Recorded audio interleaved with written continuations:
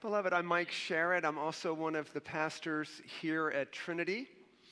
And our text this morning is from John chapter 11. It's printed for you in the bulletin. I need to explain, though, but because we're going to start reading in the middle of a story, a little bit like starting to watch a baseball game in the seventh inning. So let me just tell you what's happened in the first 6 innings in this story in John 11.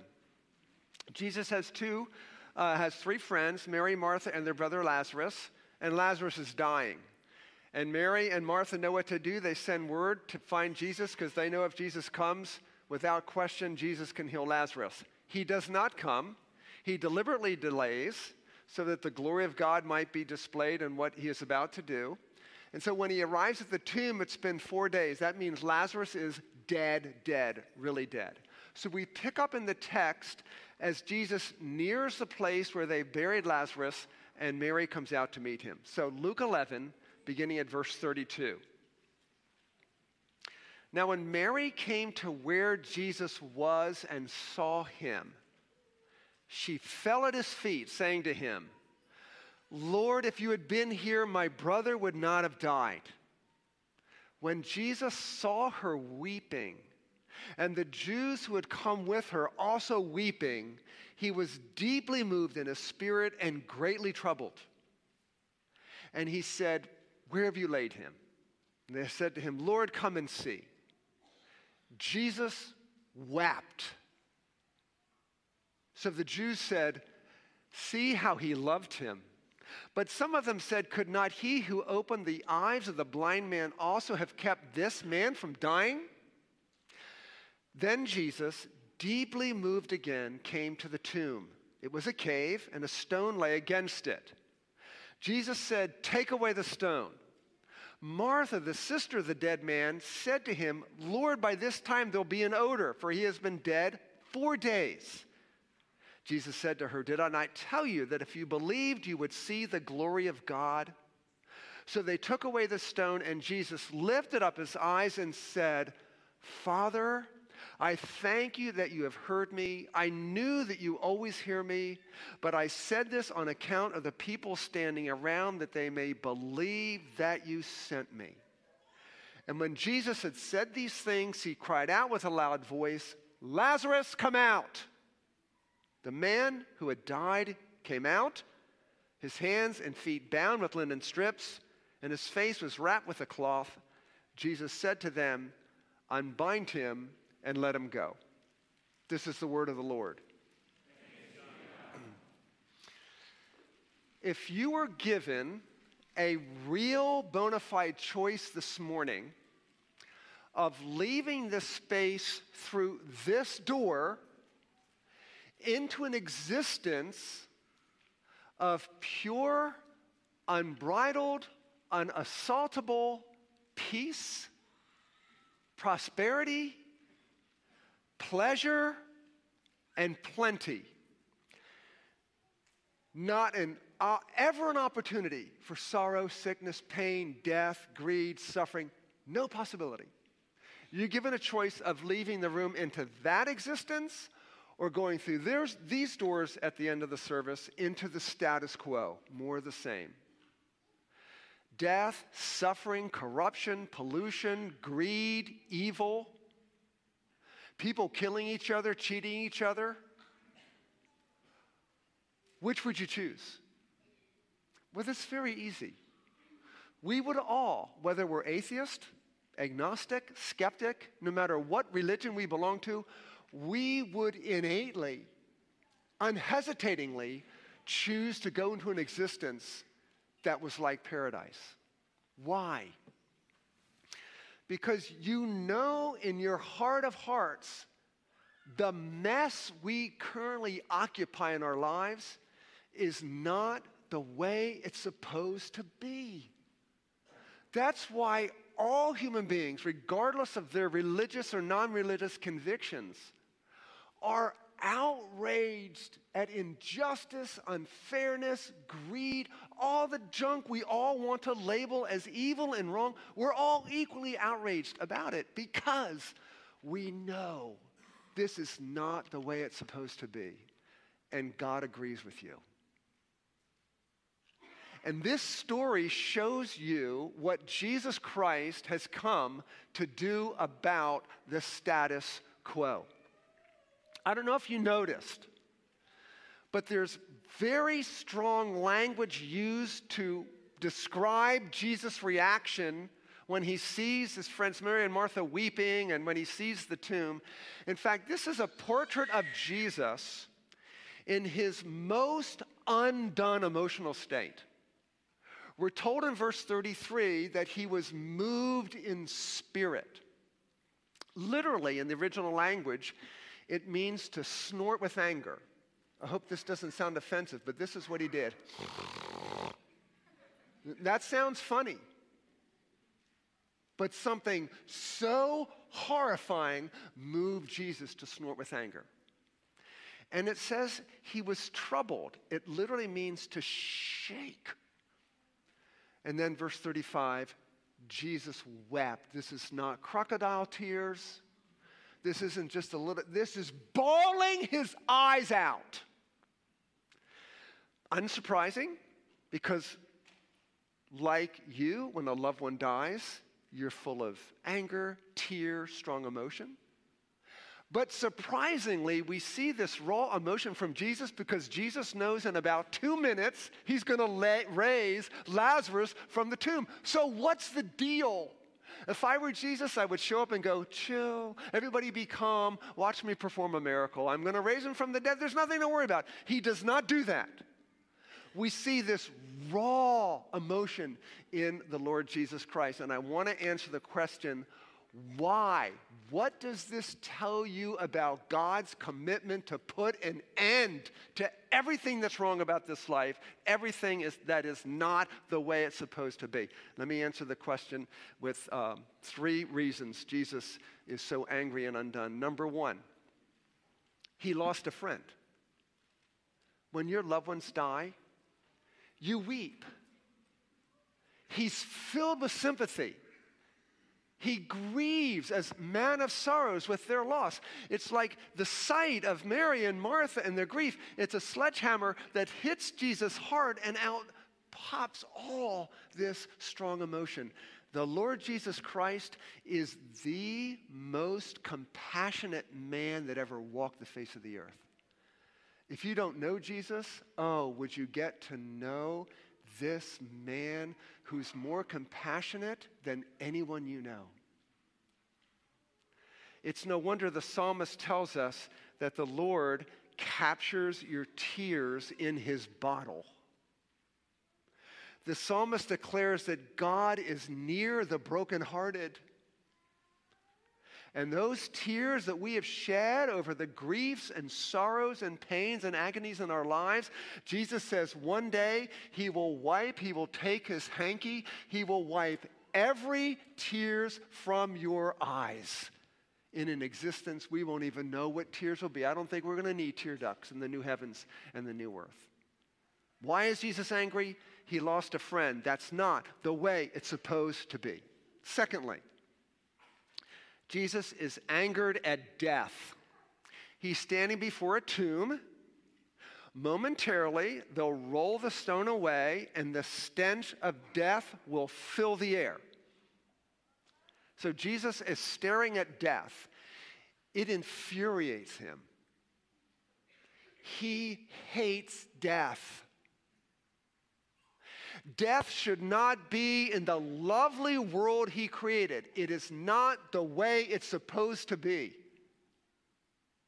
Jesus created a world brimming with life that was to go on and on and on in eternal happiness and peace and glory. Death is not the way it's supposed to be. It no more belongs in this creation than toxic waste in your kitchen, beloved. God didn't build a world for disease, destruction, death, and the devil. This is not the way it's supposed to be. And actually, it isn't death per se that so angers Jesus. It's the reason death is in this world. And what is that? Sin. Paul tells us in Romans 5:23 that sin entered this world through one man, Adam, and death through sin. In the Lord's pristine creation, no sin, no death. Adam and Eve sin, death comes in instantly and spoils the creation. So it repulses Jesus to think about why there's death in the world, sin, and what is sin? It's that God gave himself to Adam and Eve. Enjoy, savor, delight in my glory and in my ways. And they said, no, thank you. We'll find human glory on our own terms. We don't want to live for your glory. We want to live for our own. That moves Jesus to anger and tears. Sin kills the glory for which God made you. This is not the way it's supposed to be. And here's the way I want you to think of sin. Anything you think, say, or do that is not consciously, intentionally, and robustly done according to God's precepts, for God's pleasure, and for his praise, that's sin. That means you and I have sinned thousands of times in the last week. God requires everything you think, say, and do to be according to his precepts, for his pleasure, and to the praise of his glory. Oh my goodness. We are laden with sin and guilt, beloved. Any failure to do that is not the way it's supposed to be. Thirdly, why is Jesus shuddering with anger? Why does he weep? Why does he snort with anger? He's no doubt trembling at the thought of his own tomb. It's just a matter of days that his body, he knows this, his body will be laid in a tomb on Good Friday, 5 o'clock in the afternoon or whenever. This tomb reminds him of that, and it's not the tomb per se that is so distressing to Jesus. It is the path he will take to that tomb. What will happen between this moment, pure, sinless, glorious God in the flesh? What will happen between this moment for Jesus and his body's laid in the tomb? What stands between these 2 points? His cross. This causes him to shudder, to weep, because he will suffer unspeakable miscarriages of justice, pain, mocking, scorn. He will literally be punched out. His head will be bloodied, skin broken from the crown of thorns. They will whip his back to shreds. There's probably very few area of unscathed skin on Jesus' back. He's deserted by his family, his friends. And worst of all, on the cross, he will face the wrath of his Father, pouring out judgment on the sins of those he died for. We can't imagine this. It's beyond our thinking. The Father pouring his wrath into Jesus as he becomes a blob of sin on the cross. It's understandable why Jesus is so raw emotionally. Beloved, the cross is not the end of the story. There's a triumph. Jesus never came just to die. He came to live perfectly, to die, and to be raised from the dead. So he tells his disciples earlier in the chapter that the reason he's delaying is they might see the glory of God. So go back a little bit in John to the narrative when the moment Martha meets Jesus on the edge of town. What would you say if you were Martha? You knew Jesus could heal your brother. You knew somehow Jesus is delayed. What do you say to Jesus? Probably exactly what Martha said. Verse 21. If you'd been here, my brother wouldn't have died. True or false? True. What does she know about Jesus? Anytime he sees brokenness, he fixes it. Anytime he sees sickness, he heals it. Anytime he sees scarcity of food, he gives them buckets of leftovers. Anytime someone is caught in demonic oppression, he sets them free. He is a man who can't keep his hands off of things that need fixing. Of course, Jesus would have healed Lazarus if he was there and he was still sick. If you'd been here, my brother wouldn't have died. Is this an expression of faith or a veiled rebuke? Like, where in the world have you been? It's very ambiguous. So was Jesus' response to her, verse 23. Your brother will rise again. Masterfully planned ambiguity. So Martha is thinking, I want my brother back now. His loss is a wound that will scar me to the day I die. I know, Jesus, there'll be a final resurrection. Just give me my brother. That's what she says in verse 24. I know that my brother will rise again on the resurrection on the last day. But she has this tone of dissatisfaction, doesn't she? See, every Bible-believing Jew knew that the end of Earth's history was marked by the dead being raised. That's how Earth's history is going to end. Everyone who's ever died, their body is going to be raised. So you see that illustrated in Isaiah 26:19. Your dead will rise. Their corpses will rise. You who lie in the dust, awake, shout for joy. The earth will give birth to departed spirits, predicting the final resurrection. Likewise, we could do more. I'll just one more for you. Daniel 12, verse 2. And many of those who sleep in the dust of the ground will awake, these to everlasting life, others to disgrace and everlasting contempt. What does Jesus do with this event in the future that all the bodies will be raised? He even said earlier in John 12, the day is coming when the Son of Man will cry and everybody will be raised. What does Jesus do with this event? He fills it with his own glory. He says, I am the resurrection and the life. You don't have to wait to the end of time to see the glory of final resurrection. It's standing right in front of you. I'm the resurrection and the life. It's important to know this about the Greek language. There are two words for life. Bios. Some of you have studied biology. It's the study of life. Everyone in this room has bios because you're breathing. It's not what he's talking about. Zoe. That's the Greek word for indestructible life. You can't destroy it. It'll never change. Jesus says, I'm the resurrection and the life. I have in me indestructible life. And he proved it by conquering the grave. So do you see what he does? By raising Lazarus at this moment, he imports into the present the glory of that great day when all bodies will be raised. And so that when Jesus yells, come forth, what exactly happens? Something that never happened in the history of the world.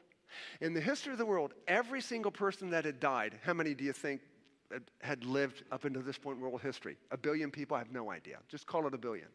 In every case, they died and death went like this. Gotcha. Gotcha, gotcha, gotcha, gotcha. 1 billion times death went, gotcha, gotcha, gotcha. And Jesus says, come forth! And death goes, whoa, I don't gotcha. Lazarus broke death's grip. A picture of the third day when Jesus would rise and conquer the grave. A promise that if you believe in Jesus and he is your resurrection and life, you will be raised on the last day.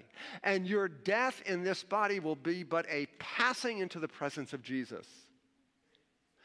And Jesus' resurrected body is a paradigm of your future. When Jesus appears in the resurrection appearances to his disciples and said, you see this? He's saying, this is your future. A body that can't sin, ever get sick, sorrow, or die. This is the future. Jesus is saying the future is now in me. I'm the resurrection and I'm the life. So, beloved, Jesus is calling you today out of the tomb. See, if you sinned, there's a sense in which you're in the tomb with Lazarus. You're just like Lazarus. And he's calling every one of you to himself out of the tomb. I want to close the sermon with a little bit of autobiographical experience and just give you a tidbit of my spiritual journey. Here's the way I lived for years and years and years. I was a churchgoer, so you could say I was religious. But I fundamentally lived as if I'd made a bargain with God. Me with him, not him with me. Here was the bargain. If you leave me alone, I'll leave you alone. Anybody relate to that? I mean, if you don't consciously, rarely ever, think, say, or do everything for God's glory, that's the way you're living. You're living as if you want God to keep his grubby hands off your life. That's the way I lived. I even went to church. I even wore my Fellowship of Christian Athletes t-shirt under my shoulder pads in high school football. But I lived as if I didn't want God as my Lord. You know what's true about that? I could not have possibly seen how beautiful God was, or I never would have lived that way. If I knew the depth, the sweetness, the loveliness of the love of God for me, I never would have lived that way. Phase 2, I got more moral. I started doing better things and stopped doing bad things, which was essentially just dressing up the walls of the tomb with my good efforts. I didn't do that bad. I did this. Here's my grade point average. Here's a couple of athletic accomplishments. There weren't many of those, believe me. I tried to do a little something for my neighbor here. I was just dressing up the tomb with little religious activities, still in the tomb. What did I fail to realize? I failed to realize that if I wanted a relationship with God, if I wanted to make a claim on paradise the moment I died, if I wanted to be accepted by God, I failed to realize I couldn't possibly give God what he required. It's like if I came out of the tomb to be right with God, I had $10 in my hand and what God required was 10 trillion. I don't have it. We all fall so far short. Plus, if I came out of the tomb to be in a relationship with God, what about my sin? I had nowhere to hide my sin. And here's what you must know about the nature of reality in the world God created. That God is just and he's righteous, and wherever there is sin, it will inexorably be punished. Every single sin ever committed in the history of the universe draws the wrath of God and punishment. Every sin must be punishment. So if I came out of the tomb trying to be right with God, I was going to hell. And then good news was shared with me. Mike, have you heard about the substitute? Have you heard about Jesus Christ and what he's done for helpless, sinful people? That Jesus Christ came to earth to live under the law of God and fulfill every single requirement of it so that if you ask him, he will credit you with his perfect righteousness. You can come out of the tomb and go, I'm righteous, just as Jesus is. It's hard to believe, but it's true. And what about my sin? Well, Jesus says, I died to remove it. That's why he bore the wrath of God. For all who trust in Jesus, God's wrath is spent. I love the way the Apostle Peter puts it in 1 Peter 3:18. He says, Christ died the just for the unjust. Who's the unjust? You, me. Who's the just? The perfect Jesus. Christ died the just for the unjust that he might bring us to God. The only safe way to come to God, to come out of the tomb, is hidden in Jesus Christ. One with Jesus Christ. That's why Jesus says to Mary and Martha, I'm the resurrection and the life. Do you believe this? And so you're right with God. You're accepted by God. You're justified in God's. You can be guaranteed there's no condemnation if you're one with Jesus Christ by faith. And so salvation has to be a gift. I love the way the Apostle Paul puts it in Ephesians 2:8 and 9. For by grace you've been saved through faith. and this not of yourselves. It's the gift of God, not as a result of works, that no one should boast. So when you hear, by grace you've been saved, what should you insert in that behind that word grace? The righteousness of Jesus, the death of Jesus, and the resurrection of Jesus. That's what saves helpless sinners. Jesus, he's the grace of God. He's the gift of God. So how do you get a gift? You just receive it. Empty, worthless, helpless hands. And Jesus is giving it to you today, beloved. Please don't leave. You're going out into the status quo. This world isn't changing till he comes again. But you don't have to leave without the gift. Ask Jesus to give you the faith. Ask Jesus to help you believe. Ask Jesus to make the gift yours. Believe in him. Repent of your sins. Take him, oh my. Right? It's a gift. He gives himself to you.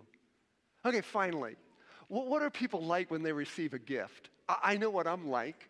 When I get something I really like as a gift, I'm giddy. Woo!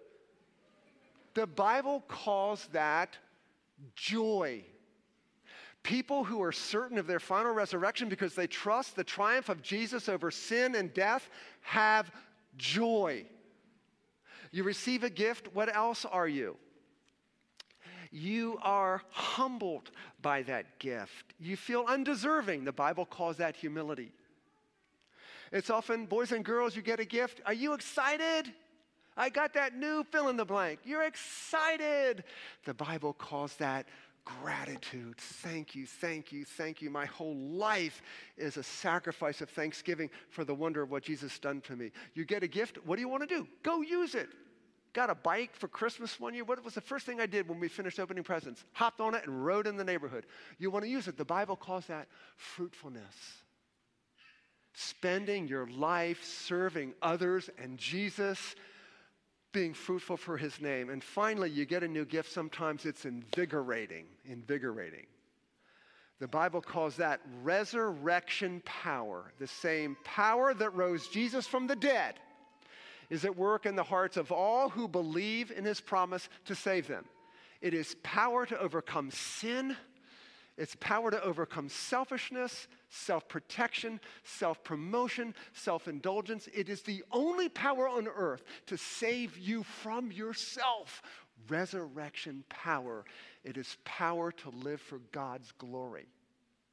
And that's the way it's supposed to be. Let's pray. Jesus Christ, risen Savior, conqueror of death and all opposing might, may your resurrection power fill our hearts right now. May it create faith, spiritual sight, trust, hope, peace, confidence, joy, humility, gratitude, fruitfulness. And we live as those who declare in word, thought, and deed, this is the way it's supposed to be, to the praise of the glory of your grace. Amen.